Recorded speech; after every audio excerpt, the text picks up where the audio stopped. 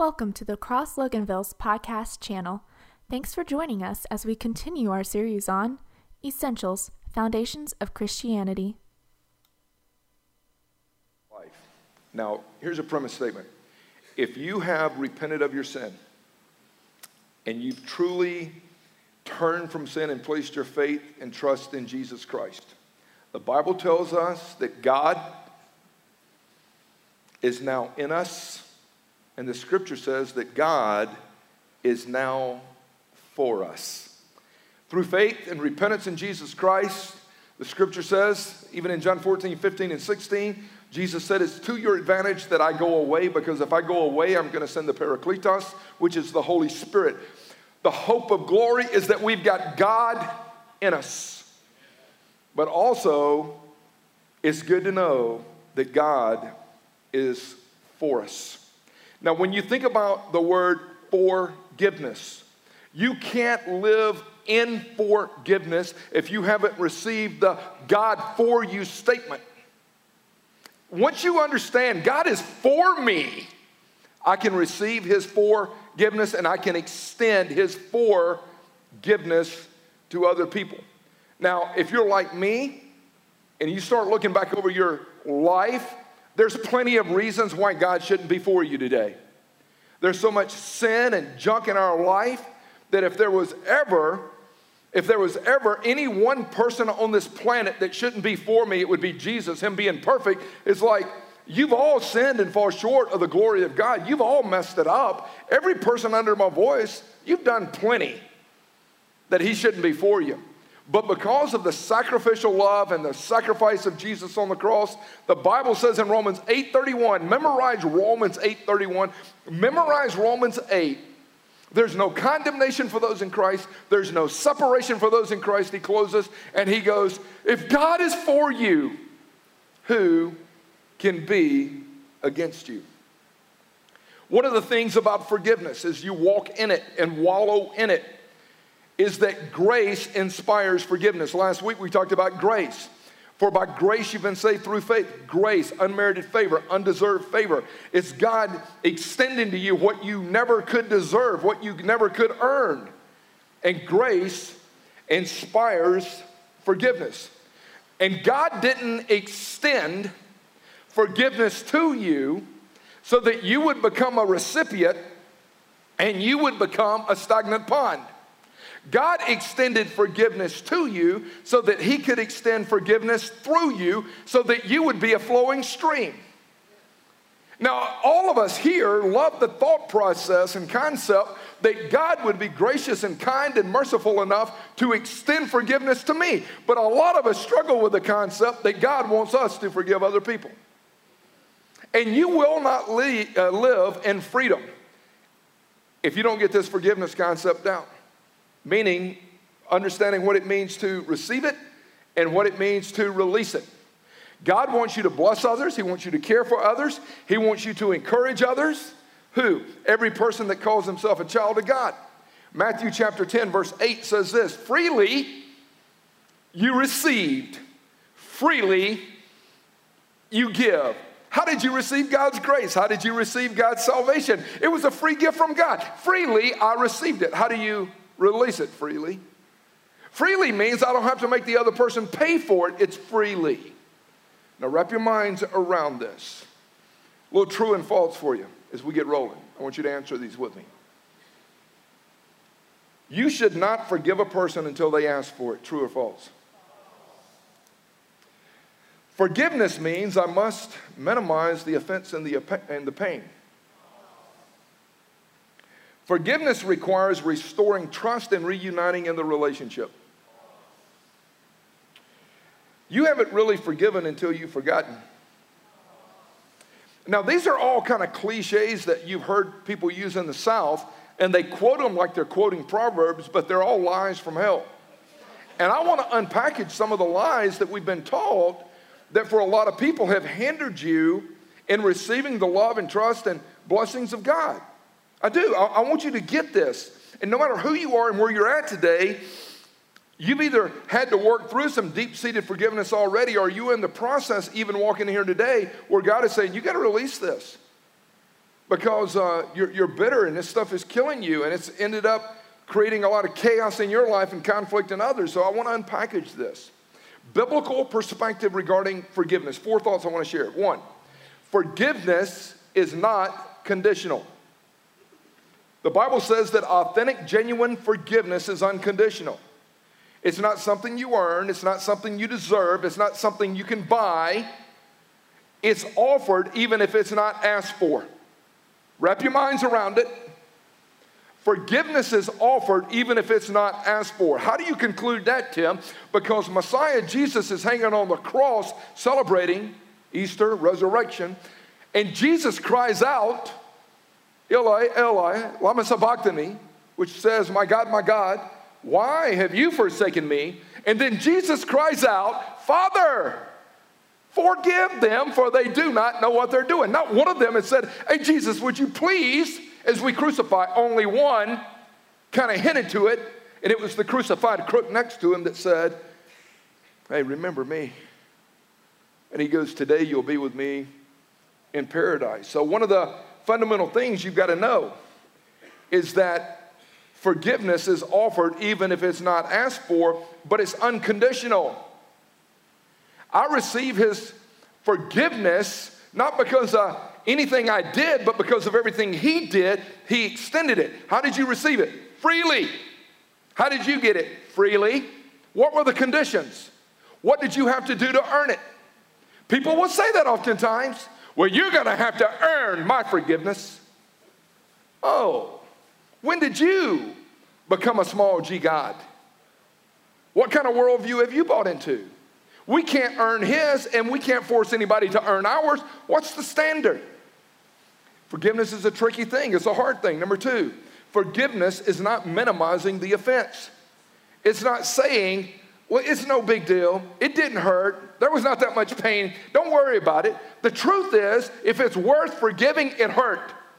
There was a violation. There was a puncture. There was a wound. If it's worth forgiving, it hurts you. So don't minimize the offense, and don't minimize what the offender did in the hurt.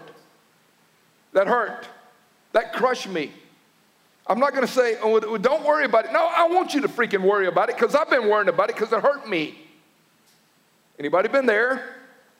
No, it hurt. Forgiveness is saying, that hurt, but I'm willing to let it go and I'm willing to let God deal with it. That hurt. Oh, that wound was deep. I'll unpackage some of that in a bit. Whenever you minimize a wrong, you cheapen forgiveness. I would write that down. Anytime you minimize it, you cheapen what forgiveness is. I got to release it. I'm going to give it to the Lord.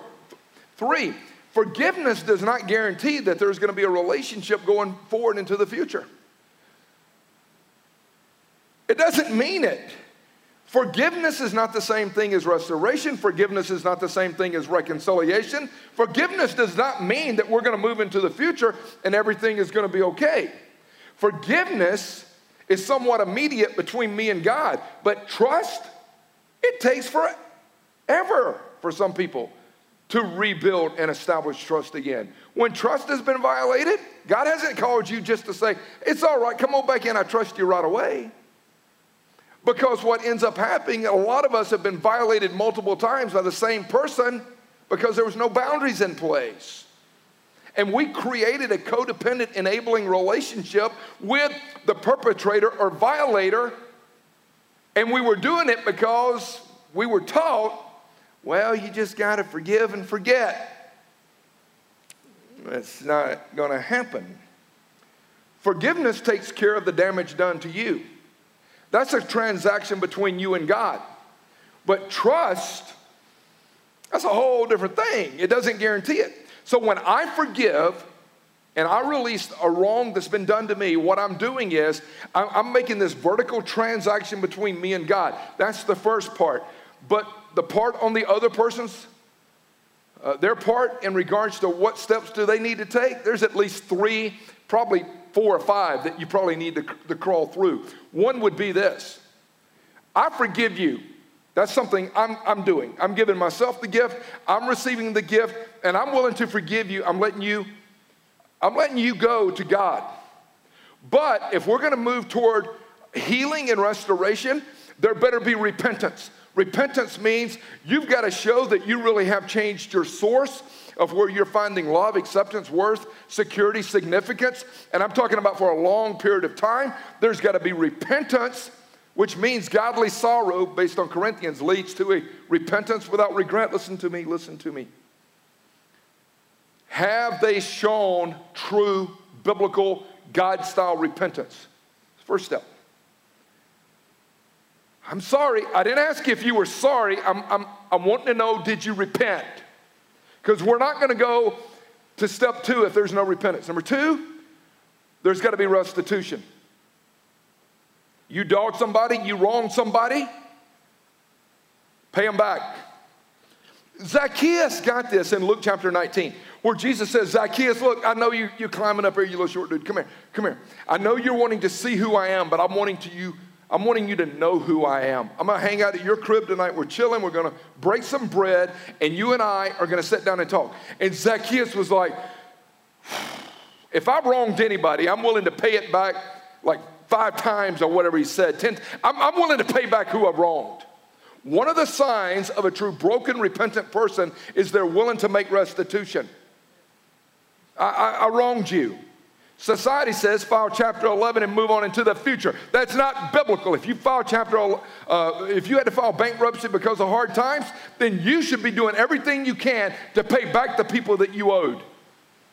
That's biblical. I promise you it is. When you have wronged a person, you got to take care of it.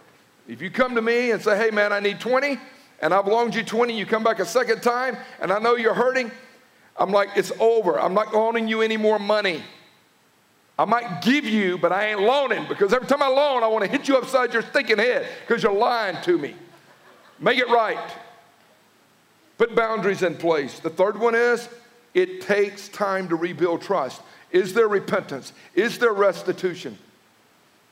Are you making the healthy strides toward paying a person, paying them back and getting things right again? Forgiveness is somewhat immediate between you and God. But just because a person comes to you and they're crying their stinking eyes out, and I'm so sorry, can I move back in? No. Grab a stinking tent. You ain't moving back in. You've wronged me. You cheated on me. You violated me. You can live somewhere else. If you really mean it, you're going to do everything necessary to get this relationship right. Well, can I sleep in the basement? Maybe. I promise you, over the 28 plus years that Barb and I have been married, in the 33 plus years of walking with Jesus, in the 28 plus years of marriage, of counseling with other people, I've seen guys and gals alike jack it up, come back crying because they're broke as a joke and don't have anywhere to lay their head, and all of a sudden they play the sad old story. Well, I guess I'm gonna let him on back in. And then 2 months later, raising all sorts of hell. And they're like, well, I thought he was changed. No, he was hungry and didn't have nowhere to sleep. Just because a dude is hungry and ain't got nowhere to sleep don't mean you open the door. Are you that callous, Cash? No. Love is doing that which is most redemptive for the other person. You ain't loving them, letting them back in. Love always has boundaries. Come on. Forgiveness is based on grace. I'm willing to extend forgiveness. But trust, we're going to have to work it out a little bit. Trust has to be rebuilt. I want to trust you. That's my heart. I want to trust you. But you're going to have to kind of repeat the right thinking and the right behavior for a period of time. Forgiveness, true forgiveness, is not forgetting what happened. You've been told, and I was told growing up, the little cute cliche, Jeff, you just got to forgive and.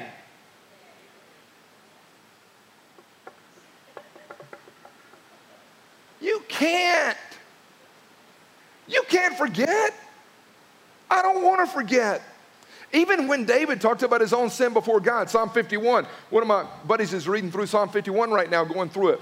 When David said in Psalm 51, the sacrifices of God are a broken and a contrite heart. The word contrite, contrition, means the ability to remember the pain of your sin without going back and replaying the video. He goes, I don't want to forget it. I want to have the ability to remember what pain it caused in my life, my pain before God, and how jacked up it was. Well, just forget it. Let's move on. I don't want to forget. I want to be able to remember with a sanctified kind of ability to remember, going, you remember what you're capable of doing apart from Christ? Yes. You remember the pain that was in your life? You remember the pain it caused others? You remember the pain in your separation with God? Yes. Paul would write that in Philippians 3, where he said, remembering not what's behind me, but reaching forth. The word he uses for remembering not what's behind, it means I will no longer be influenced or defined by it. Didn't mean he had suffered mental amnesia. It meant I'm not going to be defined any longer by my failure. I'm going to be defined by his forgiveness. So to me, there's something a lot more powerful, and you would probably be wise to write this down. There's something a lot more powerful than forgetting. It's remembering, but not reliving. It's remembering, but seeing God work in it anyway. It's remembering, but seeing how God brought something good out of the wreckage and mess. See, there's something more effective than just forget it. No, I want to remember, but I saw God work. I saw God's healing. I saw God's redemptive work in my life and the other person's life. Now, for me personally, authentic forgiveness, I'm going to hit you with 4 things here for you. Authentic forgiveness is remembering, back to the remembering, how much I've been forgiven, and it's remembering how much grace God has extended to me. Do you need it? Yes. Daily? Yes. Who needs forgiveness? Every person. I've been in church all my life, and I just ain't ever raised that much hell. Well, you still missed the mark. Sorry. You need forgiveness as bad as anybody else does. Okay? God didn't forgive us based on how extreme our sin was. God forgave us based on sin. You sinned. You need it? Need it. Are you promoting raising hell so that grace may abound more freely? Paul would say in Romans 6, shall we continue in sin and really party even heavier so that God's grace may be dumped out even more? And he goes, no, don't do that. Ephesians chapter 4, great chapter on how to live out the life and how to live out the faith. One Lord, one faith, one baptism. A lot of stuff like here's how you should live. Here's how you redeem the time. Here's some things you need to focus on. Verse 32. Be kind and compassionate to one another. As you receive the kindness and compassion of God, be kind and compassionate to others, forgiving each other. Forgiving each other, yes. Just as Christ forgave you, just as God in Jesus Christ has forgiven you, you receive it, you release it. Remember his forgiveness? Yes. Then you be kind. You be compassionate. There's boundaries. You're not coming back in. There's consequences to sin. My love for you is not on trial. Your sin is what's put you behind the 8 ball. I love you. Don't guilt trip me because you've jacked it up so royally. Forgiveness is not the issue here. It's trust. I know where I've come from. I know what mama needed. I know what daddy needed. I know. But you're going to have to build some trust. How do you do it? How did you receive this forgiveness? I placed my trust in Jesus, period. It was Jesus plus nothing, period. Did you receive it? Yes. Did you wallow in it? Yes. Did you realize without him you could do nothing, that you were lost and destined for destruction? Yes. Here's one of the things I was pondering this week. even being up in Minneapolis, Rochester area. Here's one of the thoughts I had. A lot of people that don't feel forgiven don't really want to see others act like they're forgiven. Hear me out on this one. When you, based on whatever your sin, your issue, your pain, your struggle, whatever it's been, sex, alcohol, drugs, adultery, immorality, whatever you've done. When, I was thinking about this because one of my buddies I grew up with was dating a girl in high school. She got pregnant, had an abortion, and then the family moved to Minnesota where I was. I was thinking about, as I was going through this week, and how he beat himself up and he struggled, even after coming to faith in Christ, he beat himself up and struggled with really believing that he was forgiven for that. And what I saw and what I see in other people is, when you struggle really believing that you're forgiven, you don't want to see others living with too much freedom and forgiveness. Now, I know I jacked it up. And I still feel like I'm supposed to carry this weight around with me. You don't want to see the next person over there going, how are they walking so joyful today? You see, it's not really how deep your sin was that was nailed to the cross.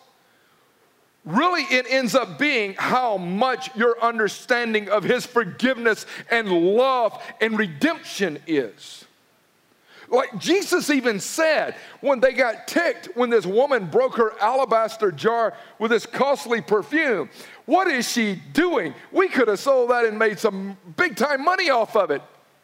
And Jesus said, she and he who has been forgiven much loves much.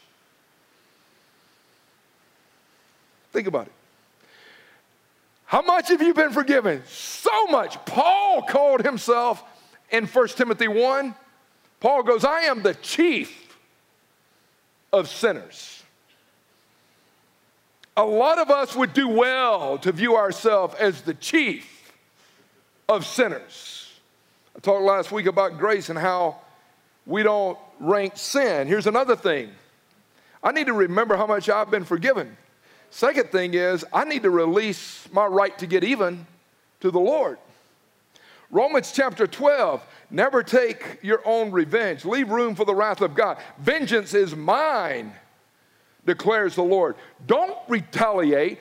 Don't take revenge. Don't go out there and try to do it yourself. Our kids were young. I mean, this was like 1996, the summer of 96, 97, whatever it was. And I was doing these baseball outreaches, this week-long camp up in Toronto where Barb is from. And we had been gone for about 17, 18 days up in Toronto. And we were so fired up to get back that I drove nonstop from Toronto back down to our house where we were living in Tequila. Whew, I was so happy. Man, I pull in that garage, open the garage door and get ready to pull in. It's about 1 o'clock in the morning. I left at about 7 a.m., You know, little kids, man, you're having to stop and do this. And I'm like, whoo, I'm so happy to get home. And you get out of the van and it's like, oh, my Lord, something has happened. The power has gone off and that freezer we have in the garage stuffed full of meat in the middle of July was reeking maggots. I'm like, oh, Lord. And the next day, the neighbor came over and said, well, your power got tripped while you were gone. I said, was there a storm? And they're like, no. They're building a house next door to you. And I said, yeah. Well, the dude needed power, and he plugged into your front porch. And I assume your freezer, the garage, and the front porch are on the same circuit. I said, that would be correct. I'm like, are you serious? They plugged in and tripped it? I think that's what happened. So in the name of Jesus, with much grace, I walked next door. And I wanted to strangle this dude. They were just good old boys trying to make $1. I mean, they're construction workers, right? First three letters give it away, cons. No, so they're construction workers. My dad was a drywall man. Come on. I grew up standing in sheetrock. So here's the deal. I wanted to strangle the dude. What are you thinking? And I got so ticked off at this dude. I'm like, and man, it ate at me that afternoon and ate at me that evening. So he comes over and writes me a check for like $150 to say, here's all I got, man, but hopefully it'll buy some food to put back in your freezer. Who's going to clean it out? Who's going to do this? The next day I get up, I'm still like steaming, I'm boiling, right? And I got to speak at this like college group. There's about 500 people at this thing, and I'm like, all right. So I'm like, I'm not even close to being a good vessel for the Lord. I drive to this venue where I'm going to speak, and I get there probably about 45 minutes before my time to speak, and as I'm driving, the Holy Spirit's wearing me out. Yeah, you want vengeance, don't you? Yeah, you wanted to take that stinking that bat you got, that Louisville Slugger, you wanted to go upside his head, didn't you? Yes, that's exactly what I wanted to do. You got to let it go. Vengeance is mine. I'm like, I don't want it to be yours. And I get to this place, and I'm like, all right, that's the room right there I'm going to speak in. And I walk down the hall and down another hall, and I probably got about 150, 200 feet away from where everybody was starting to gather. And I went into a bathroom, and I shut the stall, and I got on my knees. And I'm like, Lord, I am really bitter. I'm really ticked at this situation here. And I was mad. And I grabbed a Sharpie out of my bag and rolled some toilet paper and wrote what I was ticked about. And I probably was in that bathroom stall for about 15 minutes, and I dropped it in the toilet, and I flushed it. Brought it again, dropped it in there, and I let it go. And I knew when I got up out of that shower, or out of that bathroom stall, after flushing it, I knew that I had really released it to the Lord. And some of y'all need to make some transactions like that. As I wrap this thing up, you'll see two chairs sitting in front of the crosses. There's pens, and there's tablets and paper and buckets where you can make a transaction with the Lord. We're going to paint it up as we get there, but vengeance is the Lord.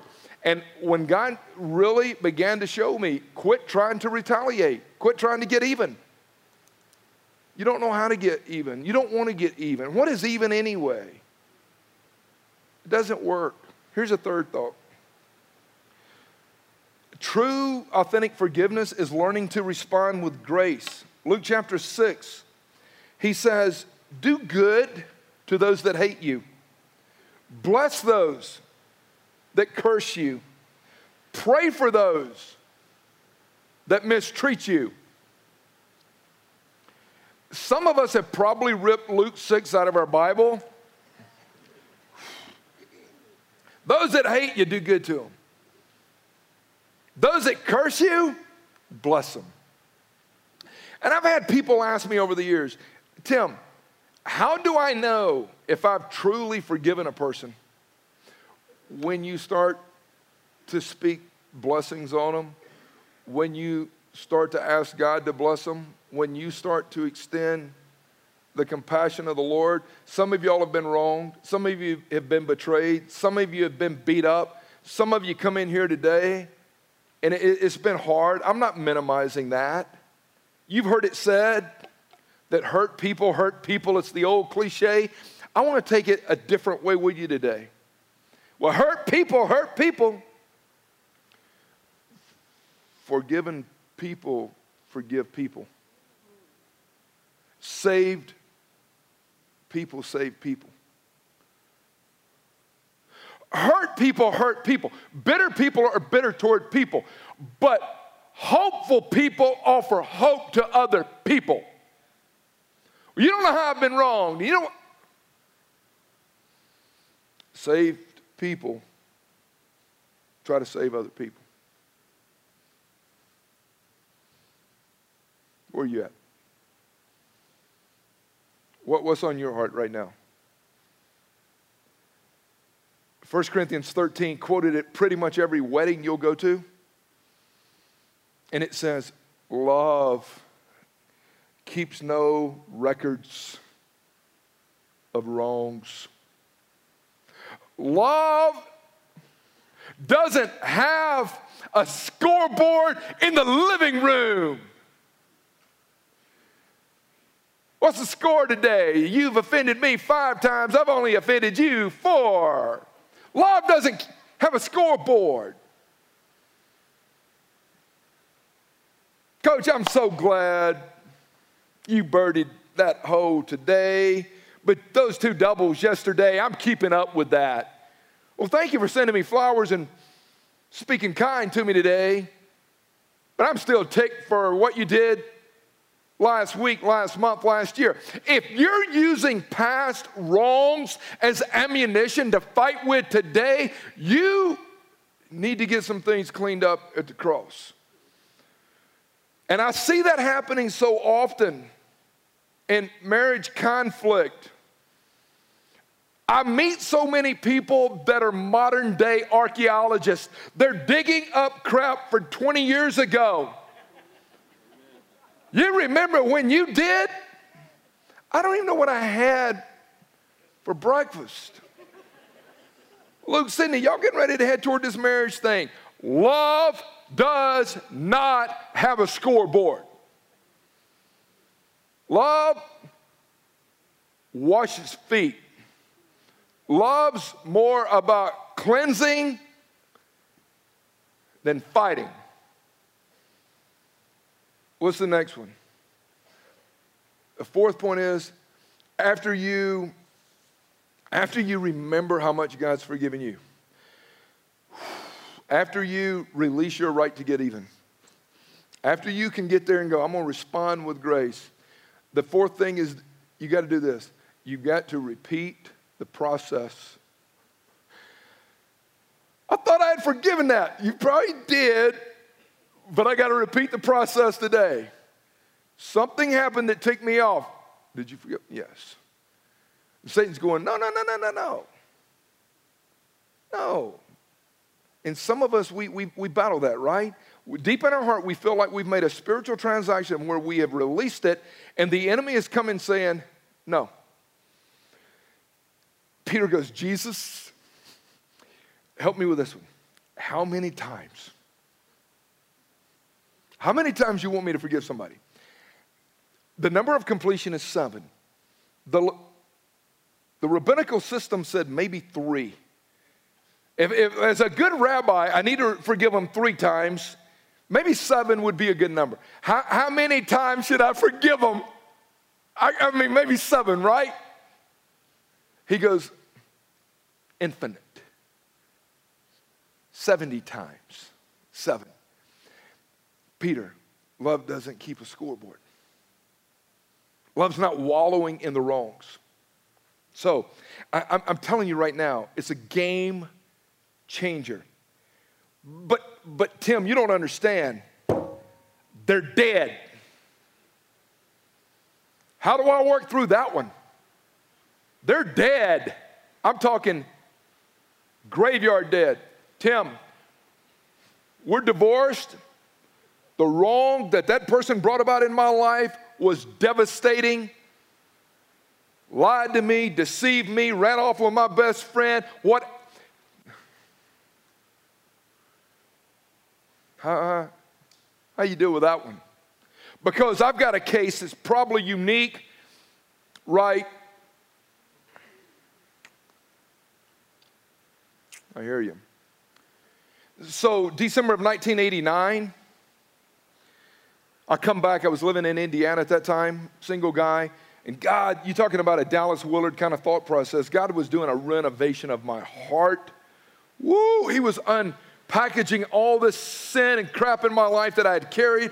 And I had a lot of, I'd played ball and there was drinking and partying, but just some of the sexual bondage stuff. And I had mistreated girls. I mean, if love is doing that which is most redemptive for the other person, I think the only time I ever got to a place where I could love was by the time I met Barb, because I didn't know what love was. It was about self-gratification.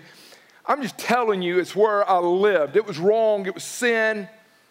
And my dad, I came home that Christmas, and he's like, what's God teaching you? You're taking eschatology and apologetics, and you're taking Old Testament and New Testament surveys, and so he's teaching me how to walk in freedom of forgiveness, believing I'm clean before him, and that all this junk that I've wallowed in can really be forgiven. That's what he's teaching me. And I got specific with my dad. My mom had gone out to my sister's house, and my sister had a newborn. It was only just probably about 6 or 8 weeks old. It was me and old Pops married. My dad was 47 years old, telling him, it's what Dad, it's what God's doing in me. Man, tears welled up in his eyes. I mean, he started bawling his eyes out, and snot started flying. And I said, Dad, what's going on? He goes, son, and this was a turning point for my dad. This was the freedom game changer for my dad. I was 5 years old, son. This dude molested me, sexually violated me. And from the time I was 5 until right now, I felt dirty, I felt filthy, I felt guilty. I felt like there was something wrong with me. Really, Daddy? It's my dad. He was 5 years old when it happened. For 40-something years, 47 years, you're dirty, you're filthy, something's wrong with you. And my dad, we started talking through this, and we started talking through forgiveness. I saw that dude, son, when I was 25 years old. He was a drywall man. He had his hammer, his hatchet. He goes, I wanted to take that stinking hatchet and bury it in between his eyes. I was going to kill that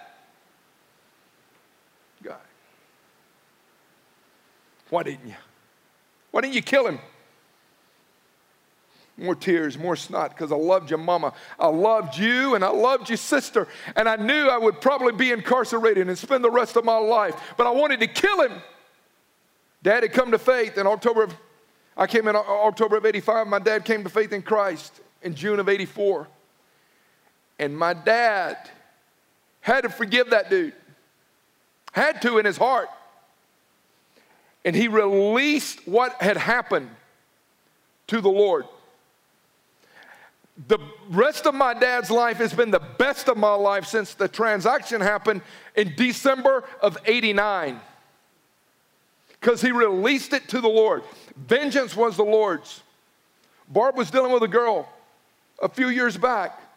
Beautiful girl.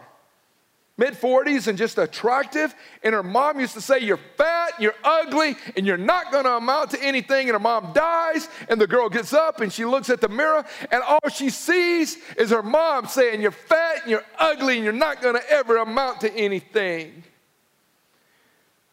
And this girl, like we're going to offer you to do, like tons of people did in the first service, she wrote it out. She wrote out the lie. She wrote out the violation.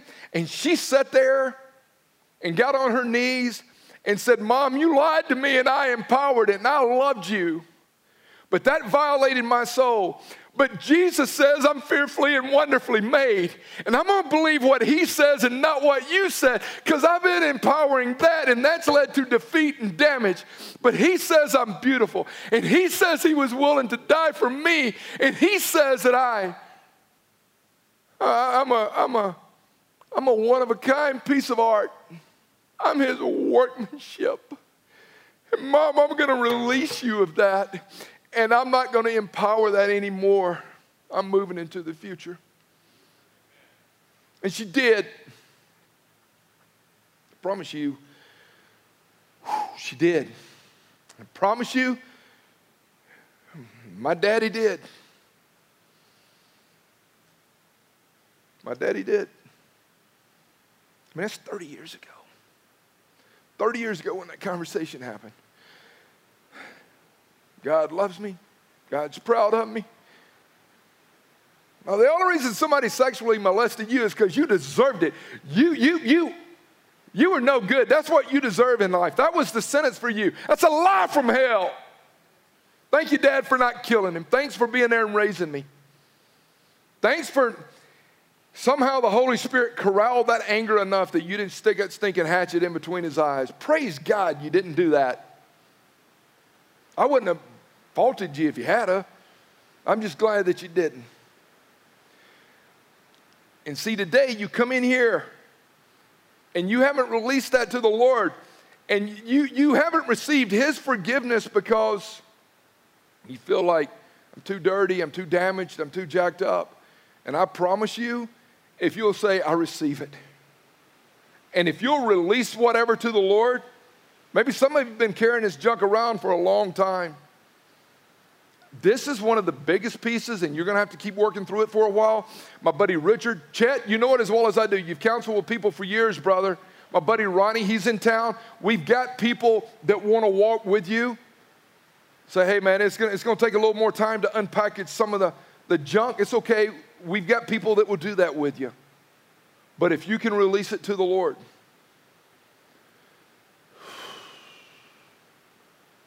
it'll change you.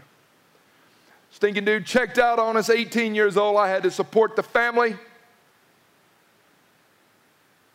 Don't carry that bitterness. Because bitterness will do more to the vessel in which it is stored than it will to the object on which it is poured. Let it go. Here's my close. So I will extend grace to others because God has extended grace to me and forgiven me. Yes. That's right. I will. I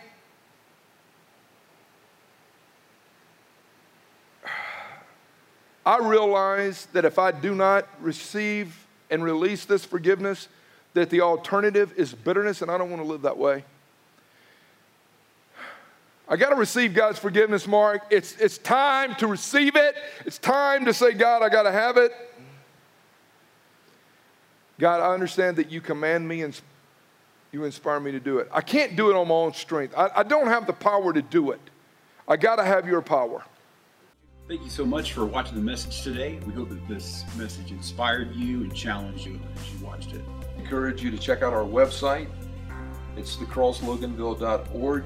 There's a lot of information about our church there that maybe can help you answer some questions about who we are. And don't forget that on our website we have old messages and archived series, so you can spend a lot of time there learning and exploring. If you have any questions, you can contact us via the web, or you could call us at the church, 770-554-3322. Thanks again for watching.